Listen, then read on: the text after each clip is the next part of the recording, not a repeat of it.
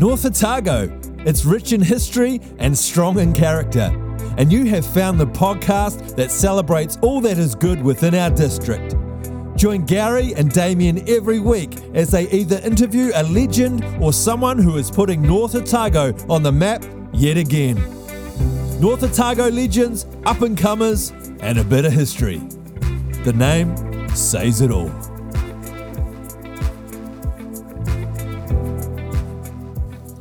And another week's gone.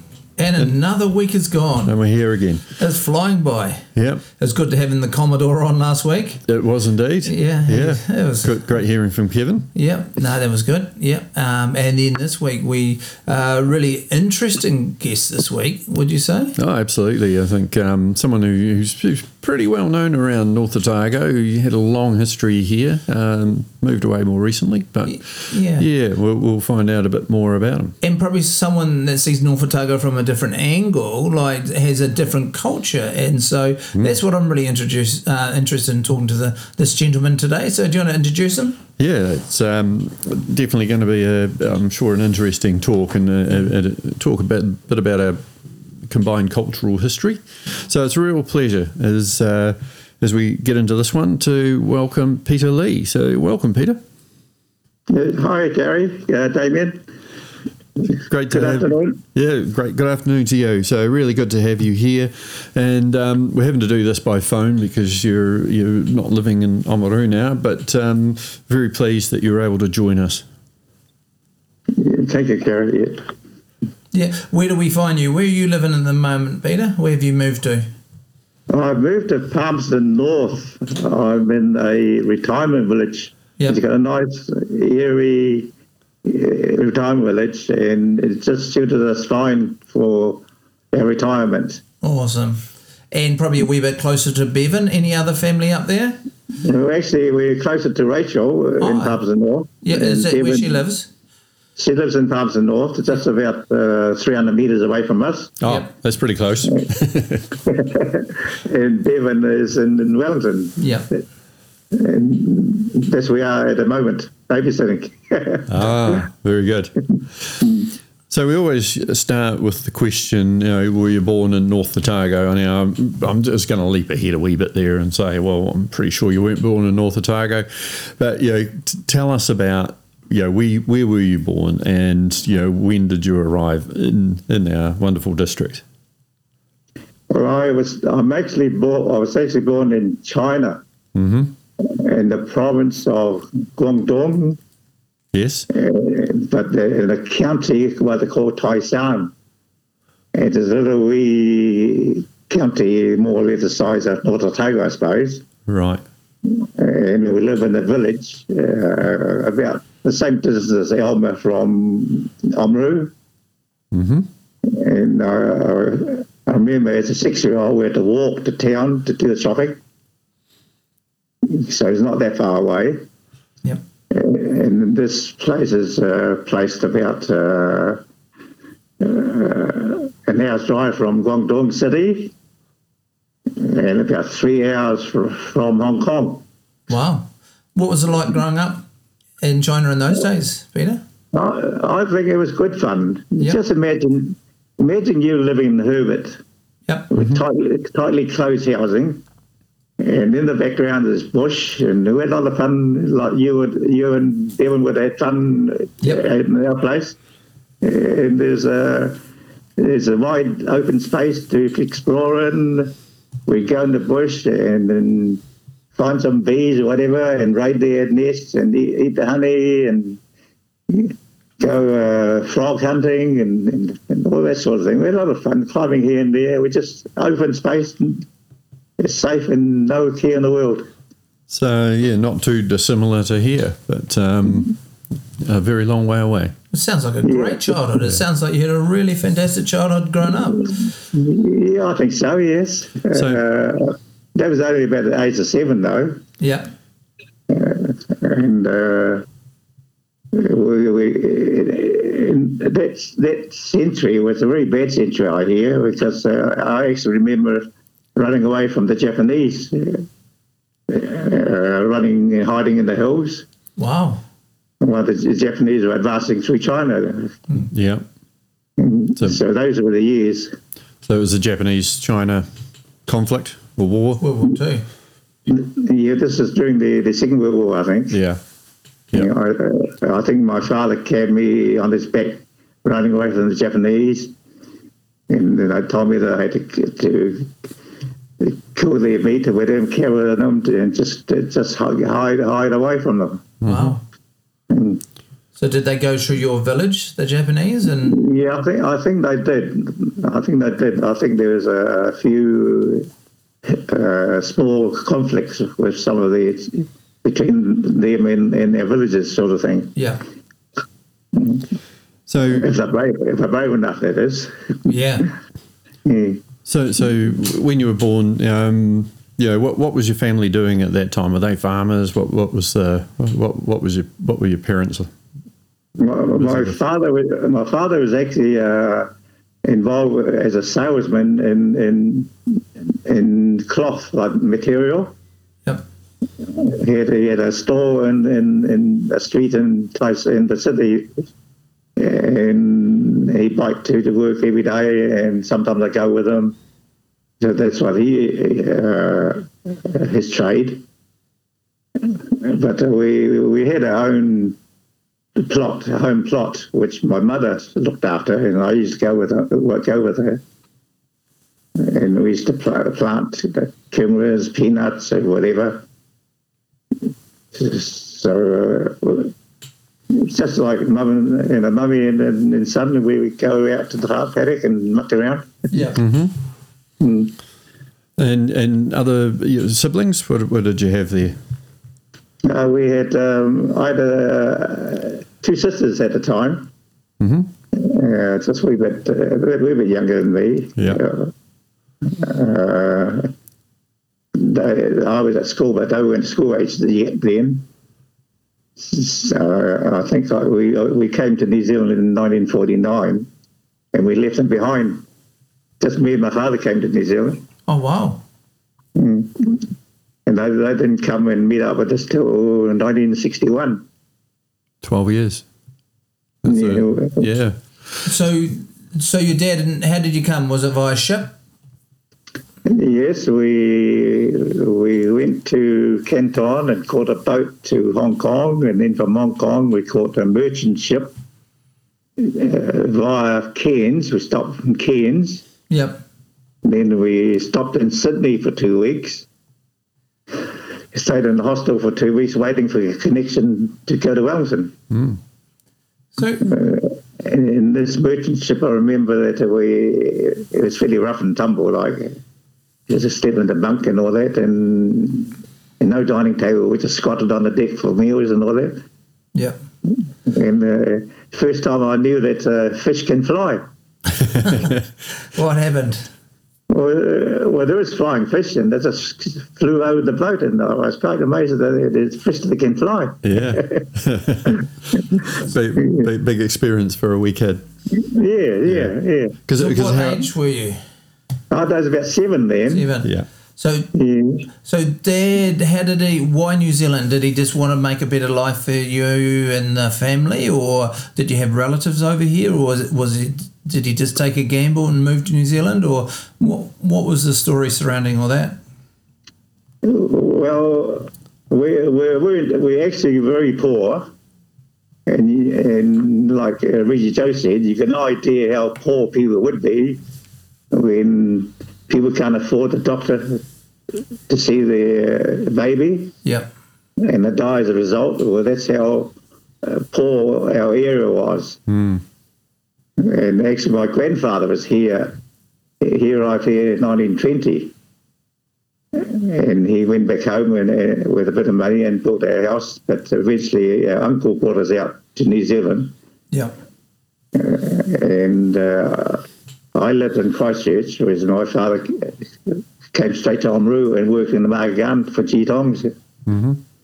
So was it a bit scary for you as a 7-year-old heading off overseas, or was it a bit of an adventure? What was your approach to that one? Oh, yeah, it's a bit of an adventure, all right. While we stayed in Sydney for 2 weeks, we were playing cricket with the Wolfies there. and we walked across the Sydney Bridge, and we stumbled on Luna Park. Yeah. And next day I wanted Dad to take me back to Luna Park. So it was an adventure. Yeah.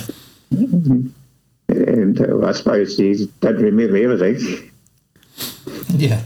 So on the merchant vessel that you spent your time, was it a Chinese ship? I mean, was it crewed by Chinese? From Sydney to Wellington, it was a liner. And I remember the adults all being bedridden with seasickness. Mm-hmm. And us kids, there was 12 of us in the group, and there's some all around, about half a dozen around my age. Mm-hmm. And we ran around the ship, and I remember coming mealtime, us little wee kids hung around the doorway looking at people dining. And we did not know, without the adults looking after us, we didn't know what to do. And the waiters ushered us in, sat us at the tables, and so we had a great time. You got to eat all their food as well, probably. They wouldn't have much of an appetite. Well, all they was able to eat was a banana. Wow. Well, and so how long, do you remember how long that took to get from China to New Zealand?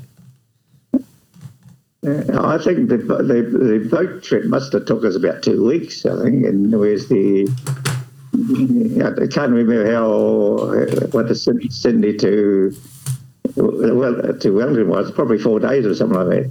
And did Dad have a job to go to, and you were left in Christchurch? How long was that for? Well, funnily enough, my father met the boss of this night garden in Sydney on the way back to China. And as soon as he hit Christchurch, his partner came and picked her up and took him straight to Oamaru, and I stayed with my uncle in Christchurch. Right, so left China without a job, but got here with one. So yes, very good.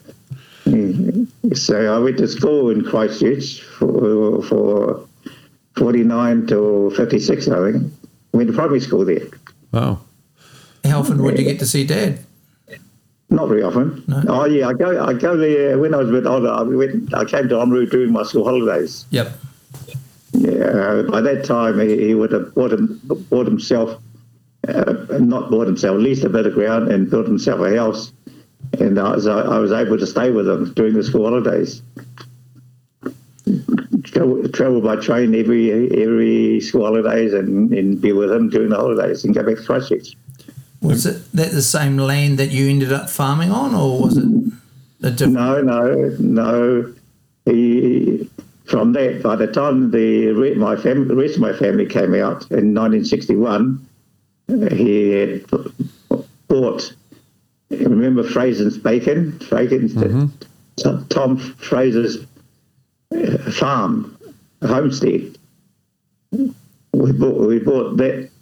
His piece of his farm and split them up amongst the Lee clan. So he progressed quite fast as far as his own business went. So how big was that farm when he bought that? I think it was about 120 acres split into 4. Right. Amongst our Lee families. Yeah.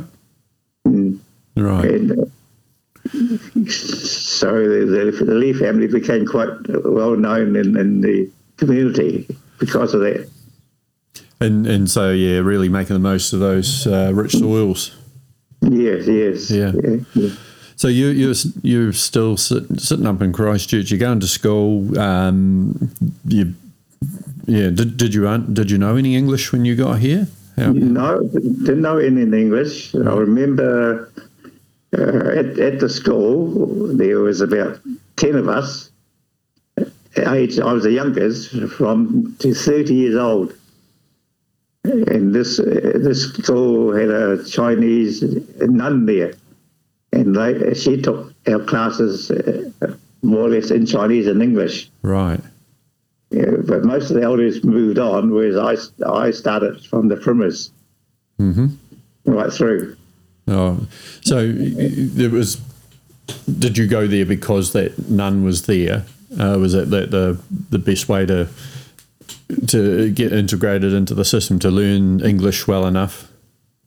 Yes, I think so. I think as soon as we got here, we moved into a normal school. All of us squatting on little wee primrose chairs and all that,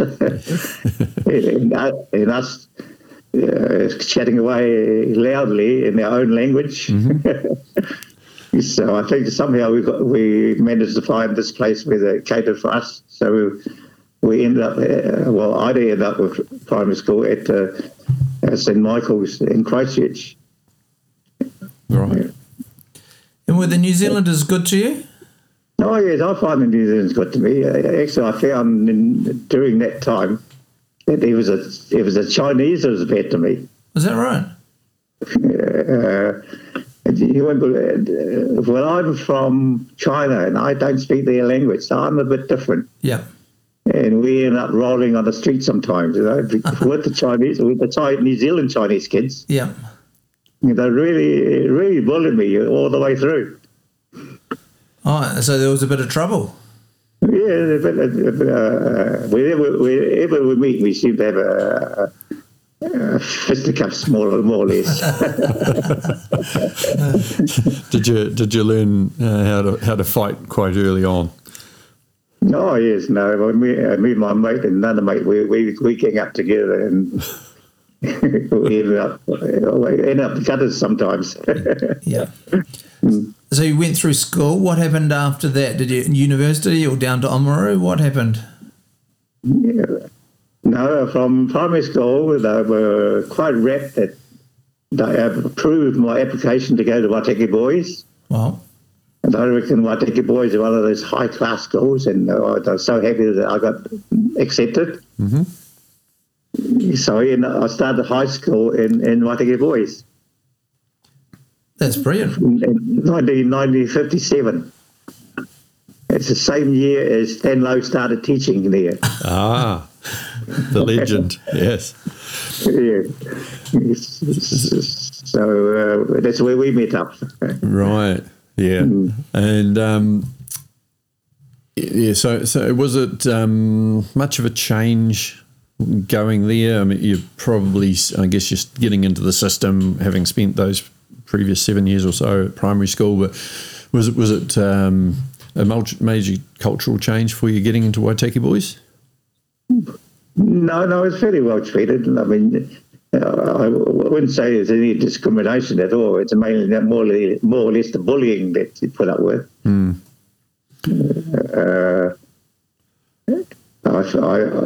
I actually ended up being caned.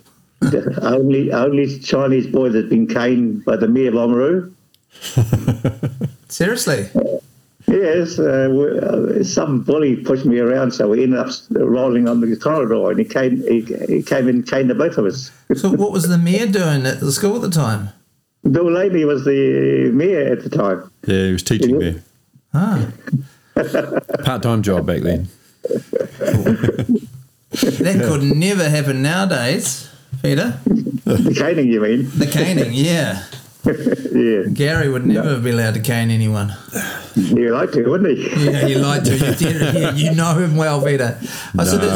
So what were your interests at Waitaki Boys? Like, were you academic? Did you get into sport? Yeah, I went through I actually do a second year to get my school cert. Yep. And ended up with quite a few mates that done well, even second year at school cert. And I've played hockey. We used to play hockey in Christchurch. It's Canterbury was a strong hockey team. Mm-hmm. And I ended up in the first 11 straight away.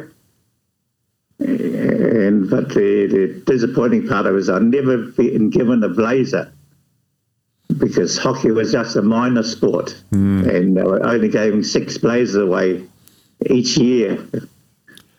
So I never got around to getting one. That's injustice.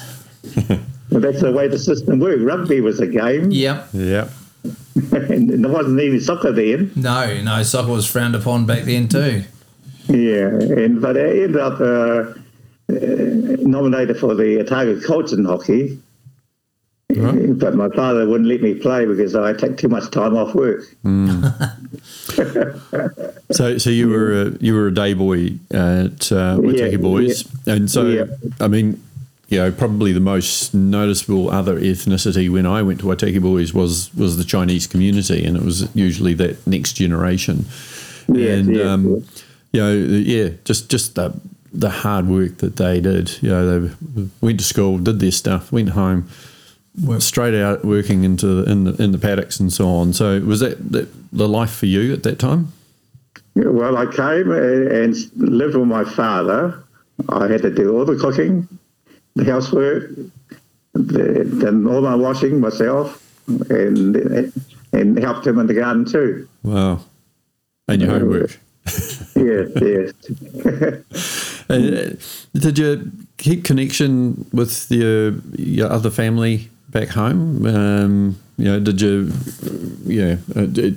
I mean, nowadays it's so easy, isn't it, to connect with people around the other side of the world? But back then it must have been very difficult. Yeah, it was difficult. It was mainly by mail. The telephones are expensive those days, so it's usually communicated by mail. Mm-hmm. But I was well looked after by my uncle, so I never felt I missed the rest of the family life. Right. And it was so busy afterwards, high school, I had to do all that and getting by. Did you get photos sent backwards and forwards of each other? No cameras in those days, sort of thing. Who can afford a camera? Yeah. But eventually, I think my father must have went back to visit them or whatever. It's only once at the most, I think. Yeah. Ed, was it saving enough money to bring all the family out? Is that what the long wait was for, or was it? Yeah. I think a long wait, mainly to the long wait. Yeah. But by that time, during that time, the family moved from our village to Hong Kong. Yeah. And really, the reason how we got to New Zealand, we came out as refugees in 1949. Right. Running away from the communists rather than from the Japanese. Mm-hmm. Because China at that time was in turmoil. They had the Civil War and then the World War. And so we applied to come out here as refugees, and only me and my dad managed to get here at the time. And then after a few years, we managed to get the rest of the family out. So did they come over? They weren't refugees. They just came out as family members. Yes. Yeah. It Right. must have been really tough for Dad, leaving his wife and daughters behind and trying to start a new life, but it would have been quite scary, wondering how they were doing and if they were safe and who was looking after them. Yes, it's quite common amongst most of them in that generation. A lot of them left their families behind to come here and make a bit of money. Some don't, mind you. Yeah. Some actually don't meet up for a long time, and I was quite amazed that one man married his wife, left her behind, and didn't meet up with her for 50 years. Wow. And they were still together, like. Yeah. That's dedication, isn't it? Yeah. Yeah.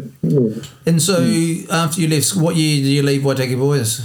I left in 1961, not knowing what to do. I was nominated for prefect, but I actually left. I wanted to do something else. I wanted to be a teacher. Right. And that time they were doing apprenticeship courses for 1 year. But my father didn't like it. So after a year or so, I actually applied to be a drafting cadet. All ready to move in, flat and everything, and my father dragged me back. No, you're working in the garden. Right. So I worked in the garden for a few years. Mm-hmm. Mixed around town. We formed an O group, a social group. There's a few boys my age this is my bachelor days. And we started playing basketball, whatever, and we ended up forming the basketball teams. We started the Omru basketball group. Yeah. That involved the people that you know, like the first round, the winning gold medal winning 8. Yep.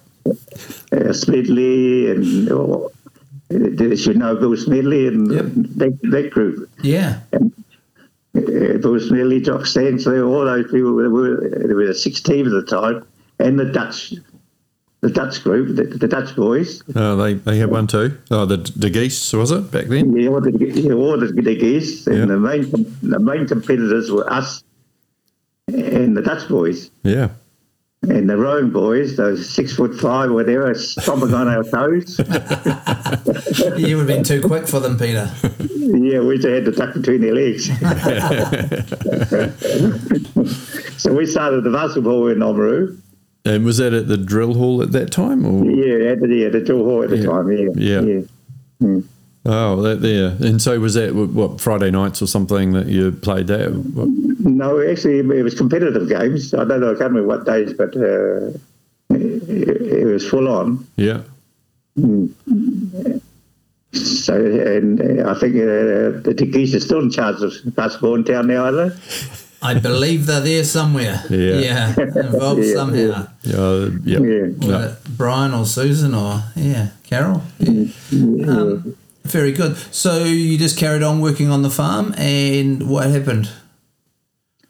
Yeah, well, actually at that time we got our Chinese group, and I organised Chinese teams from other towns too, and we came to Oamaru. Every year we came to Oamaru for a tournament. Mm-hmm.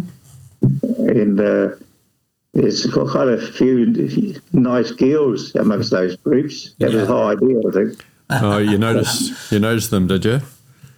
But my father, I had no thought of getting married at all, but my father said it's the right age for me to get married, and I wasn't interested. So he said to me, look, you go back to Hong Kong. You can stay as long as you like, expenses paid. Right. As long as you find a wife. Only one condition.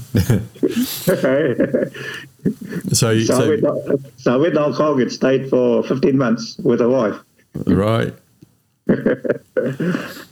And that's where you met Betty. Yeah. Yes. I wasn't brave enough to ask. Do you think that was a good deal? Yeah. I think you're onto a winner there. That was a great deal. Yeah. It's a good investment. Yeah. It's been giving you a great return for many, many years. Yeah. And so you had to convince her to not only marry you, but leave her family and her home and move halfway around the world. How did that happen? No, she found that quite hard. Yeah. And she's only 20 at the time. Yeah.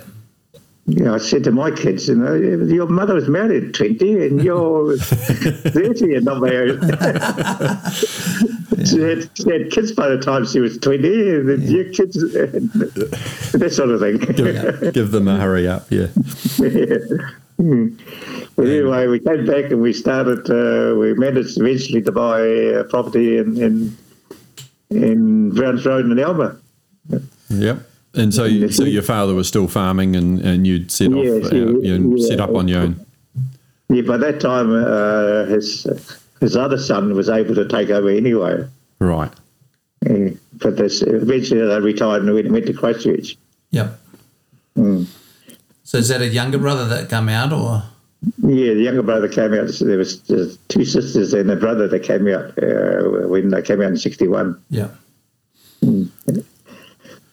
So we were in Browns Road, and later on the Goodsues came along. I know, yeah. They were. I remember them. Like you remembered your childhood, I remember those days. I loved living out at Alma, and we'd jump on our bike and go anywhere, and you'd take plums off the trees. And I remember Peter Lee had a sawdust pit at the end of the road, and every now and again we'd drive our wee motorbikes through and everything. Well, it was a fun time. Yeah, and fighting sword fights with Bevan and all that sort of thing. Sword fights and cat guns, and Yeah, no, it was fantastic. Yeah, and playing football together, and going away on reps and Totra school. So, well, we started there with only 2 glass houses. Yep. And we ended up with about 6, I think. Mm-hmm. Yeah, there's a lot more. I don't know what stage when Damien arrived, but I don't know how many classes we had then. But there was only 2 classes when we arrived there. So what were you growing? We grew just about everything. Yep. We had about 10 acres of ground. We grew silver beets and Brussels sprouts and lettuce, and mainly the early stuff, early carrots and all that. Mm-hmm. Because that hill was actually a microclimate there. Yep. Everything is a bit earlier. And later on, we even grew flowers even. Yeah. Okay. Mm. In the glass houses, what were you growing in there? We were growing tomatoes and carnations we grew. Right. Yeah. Yeah. And, the soils are just so good there, aren't they? Yes. And I remember when the reason why we built glass houses was only 3% interest in those days. So a good investment. But eventually it crept up to 19%. Ah. Down to 18%. Yeah. Yeah, no, that was tough. Yeah. Not in your day, was it, Kerry? No, I'm far too young for that. Yeah. No, it's it was a challenging time, and North Otago goes through its droughts and things. I mean, how much of an impact was that on you and your market gardening? Oh yeah, we had I remember we had bad droughts. Mm. The whole of our hill was all brown, and I think in those days the government even give handouts during the drought years even. Yeah.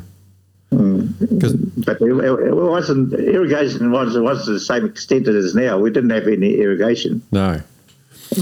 My gardeners didn't irrigate at all in those days. They just had a big tank on the back of the truck and carted water from the town fire station back to the gardens and watered each plant one by one. Yeah. With a tin on the end of a stick like. Mm-hmm. That's their irrigation. It would be a bit scary, really. You've got your crops in, and you're not getting any rain. If you don't get rain or don't have water, there's not going to be any yield at the end for harvesting. Yet I still can't understand how did we get on without irrigation, but we managed somehow. I think it's the way we worked the ground. I think in those days. Yeah. We ploughed deep and then we till it more frequently, and that's what I think. We grew good crops without irrigation, and now we can't do without it. Yeah. Very reliant. Yeah. So a lot of Chinese moved into the area, especially around Alma and Totra and down almost to Kakanui. It would have been quite a good social time with all the Chinese people and that. Did you do a lot together? Did you work together? Did you socialise together? Yes, we had our own group. We had our social group, and then we got our Mahagana's group. And but as far as we all come from the same area, so we got on quite well. Oh, back in China, is that a coincidence or? No, not by coincidence, by choice. Yeah, by choice, because so-and-so's uncle moved there, so we should go there. Or the villages, the word gets around that that's where the place to go, and they end up there. We're all from the same county, like. Yeah. Mm. Virtually from the same town, like. So we virtually understood one another. Yeah. Because there's I mean, you've got Mandarin and Cantonese and a whole heap of different dialects around the place as well. So that makes a bit of a challenge at times. To a certain extent, but they say that 80% of the world's Chinese are from our area. Seriously? Seriously.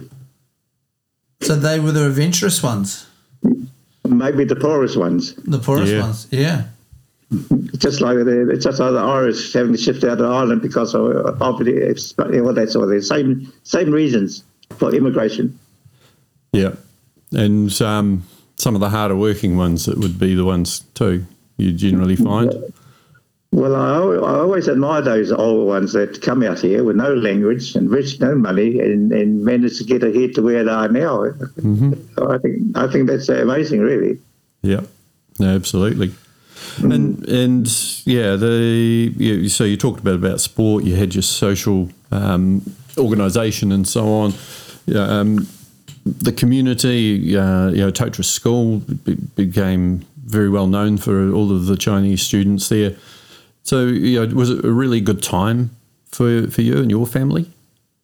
Yes, Totara School was mainly at its peak was 80% Chinese. Mm. And I was on the school committee for about 15 years. And they say that during that time that the Chinese were there, it was just about the richest school in the area. Because every Guy Fawkes Day, they put out veggies for the sales, and I think one time I organised some banquets, and we made a bit of money, and ended up with the first computers in the district because of all our fundraising. Mm. And we managed to get a few perks by using our status. We Chinese people, and my parents can't drive, so how do we take them to town for dentists? So we managed to get a dental clinic. Wow. And we get a school bus where other schools couldn't get. Right. Yeah. So we had a good time in that time. Yeah. I don't know whether to thank you or what for that dental clinic. I have memories of that dental clinic, and yeah. You were there when we had those big banquets and everyone took part in. Yeah, fantastic. And I was there when we painted the dragon on the wall as well. That's all the heritage of the Chinese people down there. We had some great nights. The school was great. And the culture was it was good for me, but everyone got on. There was no separation between the Chinese and the New Zealanders or whatever. Everyone just got on like one big family, and that was the best thing about the school. Yeah, well, quite a few of my mates my age went to that school as soon as I came here. Instead of I went to Christchurch. Yeah. And those people went to Totara School. Yeah. And a lot of them, even at my age, they came at a late age and they graduated into lawyers and doctors or whatever, which I couldn't do. You weren't allowed to. No. Yeah, certainly. Yeah, in my experience, went to school. There were a lot of Chinese there, and the kids of the migrants, and so many of them went off to university and went off, and did greater things. Some still stayed, and some are still here. But the majority, took the opportunity, like a lot of migrant groups, to get educated and get a better life for themselves. Yeah. But it got to the stage that there's all left en route to study, and there's no one left in town to work the gardens. Yeah. So a lot of the Chinese children did leave. I remember Ricky Ning ended up being the Ducks of Otago boy, and he's a doctor now, and I think some went on to be lawyers and and Bevan's now working for the police. So I think there was a lot of hard-working parents that really provided for their children. Well, we're doing the research for our Margans book. At that time, there was about 13 Duxes, Chinese Duxes in North Otago. Seriously, that's... Wow. Yeah. No, I mean, they were certainly, those kids were known for their hard work and just so diligent. Stan Lowe was a Dux at Otago boys. Was he really? I didn't know that. Yeah. Right. And a family from Takanui one family ended up with 2 Duxes. Yeah. So all I worry about is getting their kids educated. That's the Chinese way of things. Yeah, certainly worked, and for a culture that where the kids look after parents and so on, that was obviously a very good way to make sure that the parents were looked after. Is get your kids educated, get them onto good jobs, and make sure that they've got a secure life. So hats off to them. Yeah, but in saying that, New Zealand is a country. There is no bias against whoever gets the job sort of thing. Mm. There's been an amazing thing about New Zealand throughout. Yeah. Mm. So one of the things we talked about is a wee bit of that culture and so on. You talked about the banquets, and they were pretty notable, in their day, and very popular things for people to go to. You've talked about the participation in sport. There's been acknowledgements in other ways of the culture. There's the Chinese garden part at the Oamaru Public Gardens. That was a project. Were you involved in that particular one? Jimmy Kong was more involved in that Chinese garden one. Yeah. And that was partly funded through a banquet fundraising. At the time, we had these banquets. We were charging $40 a head. And there's no way you can get that price now because there's McDonald's and all that.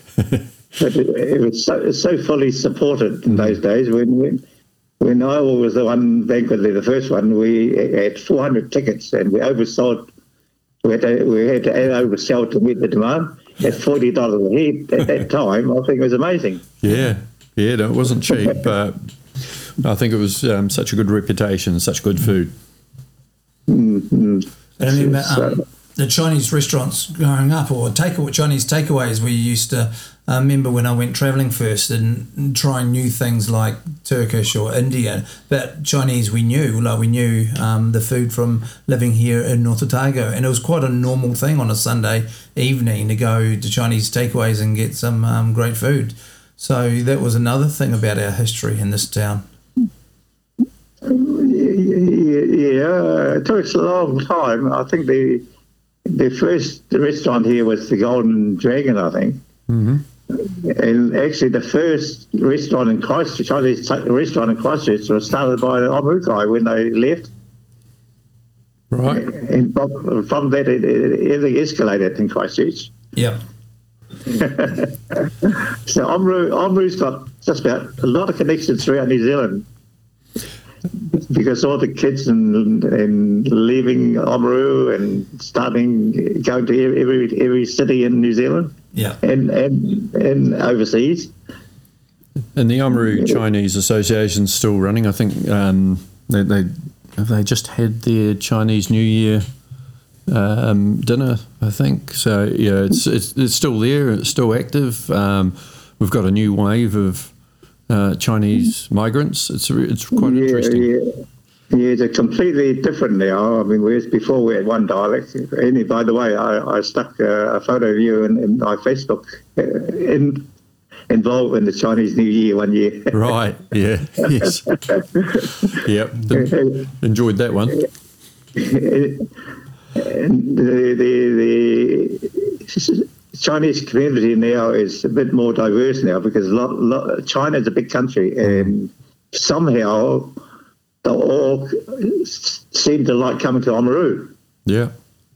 So we end up with Mandarin language, and our language is about half a dozen or more Chinese languages now, and they come here and say, "Oh, what a nice place to stay," and. Mm-hmm. And I asked them, why do you think it's a nice place to stay? Oh, everyone's so friendly and whatever. Oh, that's good. And I said to them, how was that? And they said, well, it's always been like that, hasn't it? They asked me. No, it's because us oldies prove ourselves to the society that we're hardworking, honest people. Mm. And we paved the way for you guys to come here and enjoy it.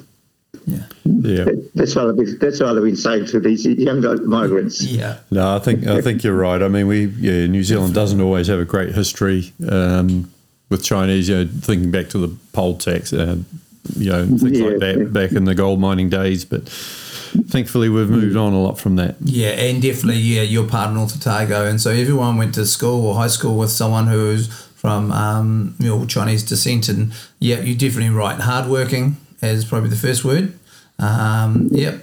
Faithful and loyal and honest, and it was good. Far too many duxes amongst them. Too many duxes. Yeah. So, did you ever? How many times you've been back to China in the where you grew up? Have you ever been back to the village? I never went back home till after 49 years. Right. Yeah. And for what I remembered, when the house hadn't changed much, everything was still there. Wow. The first we went back, I've always been saying to the wife that we never had running water, we never had toilets or whatever, and when someone gets married, the bride had to go to the village well and draw water. The bride has to. And I'm not going to do that, she said. and the water holder was like a 200-gallon tank. Yeah. But I told her when I left, it wasn't a 200-gallon tank, because when I left, the little wee vase or whatever was up to my nose. So I assumed it was a very big tank, but when we had a look, it was only about 2 foot high. It must have shrunk. Yeah. So after 49 years, I went back. Everything's much changed. Yeah. But about 8 years after I went back again, there was running water, there's electric fans, there's phones, and I didn't inquire about the toilet. So were there many people you remembered from when you had lived there?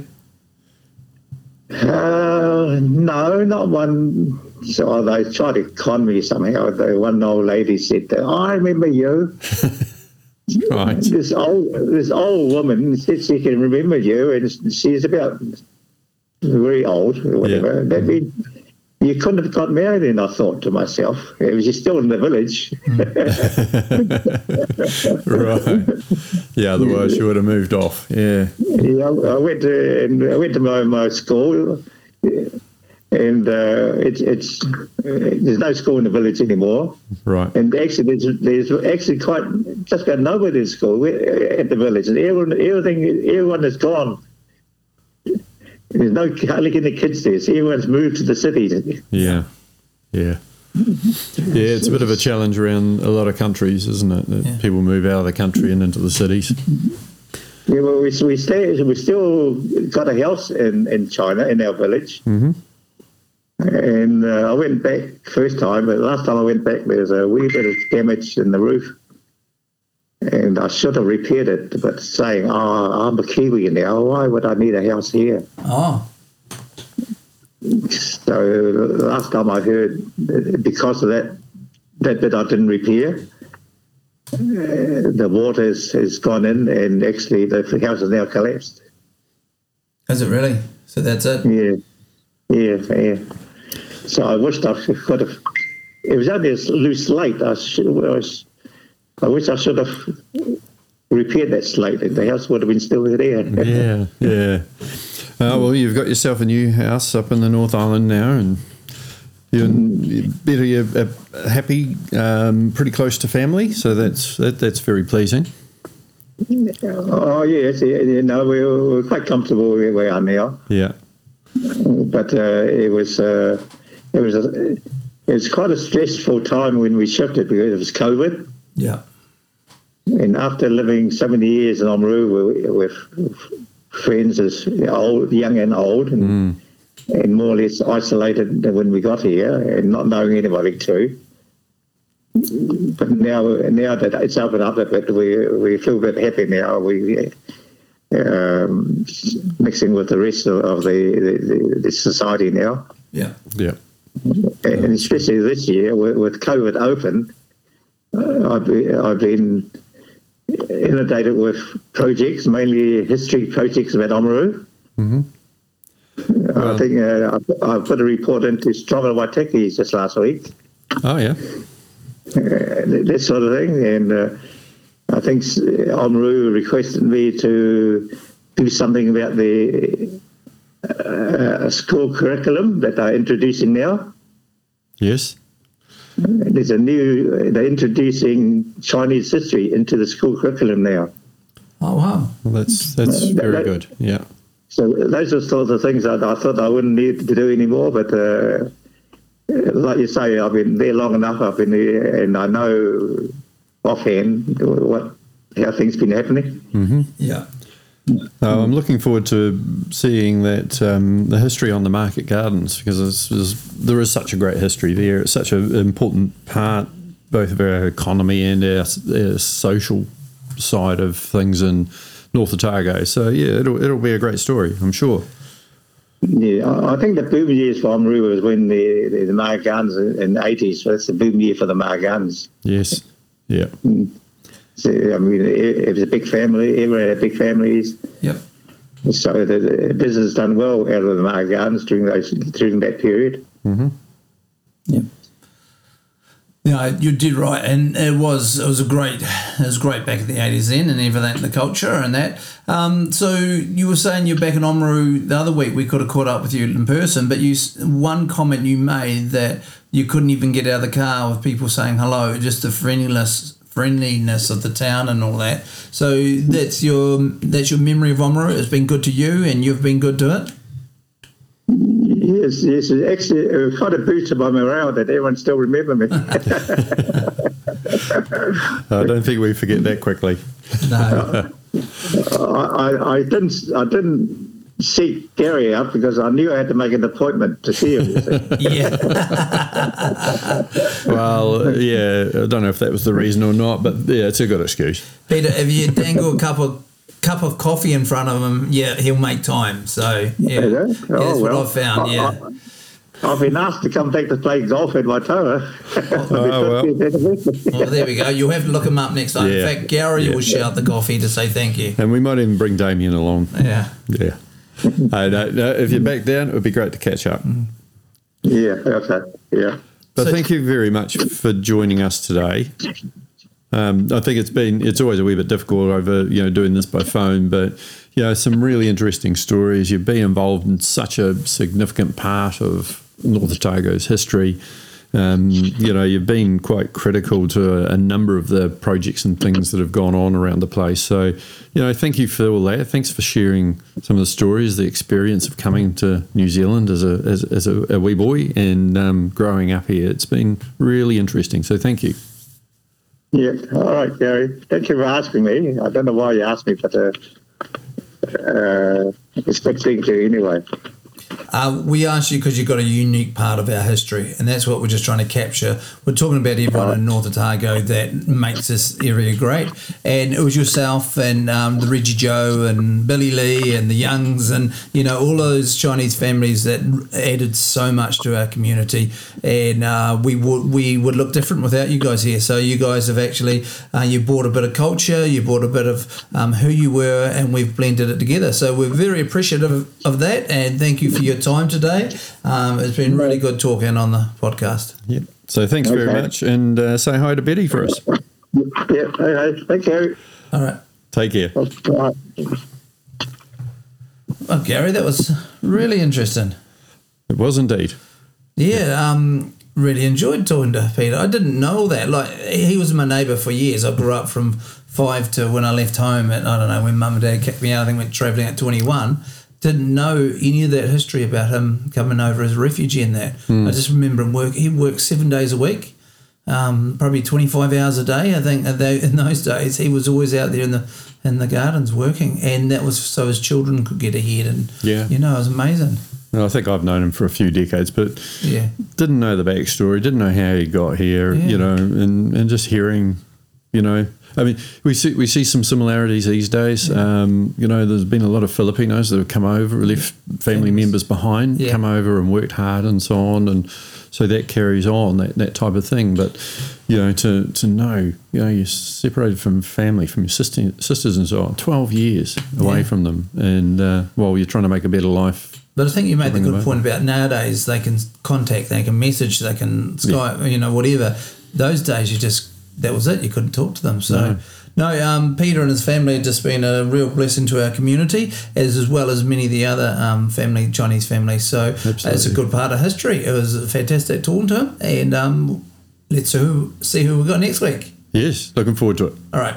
Cheers.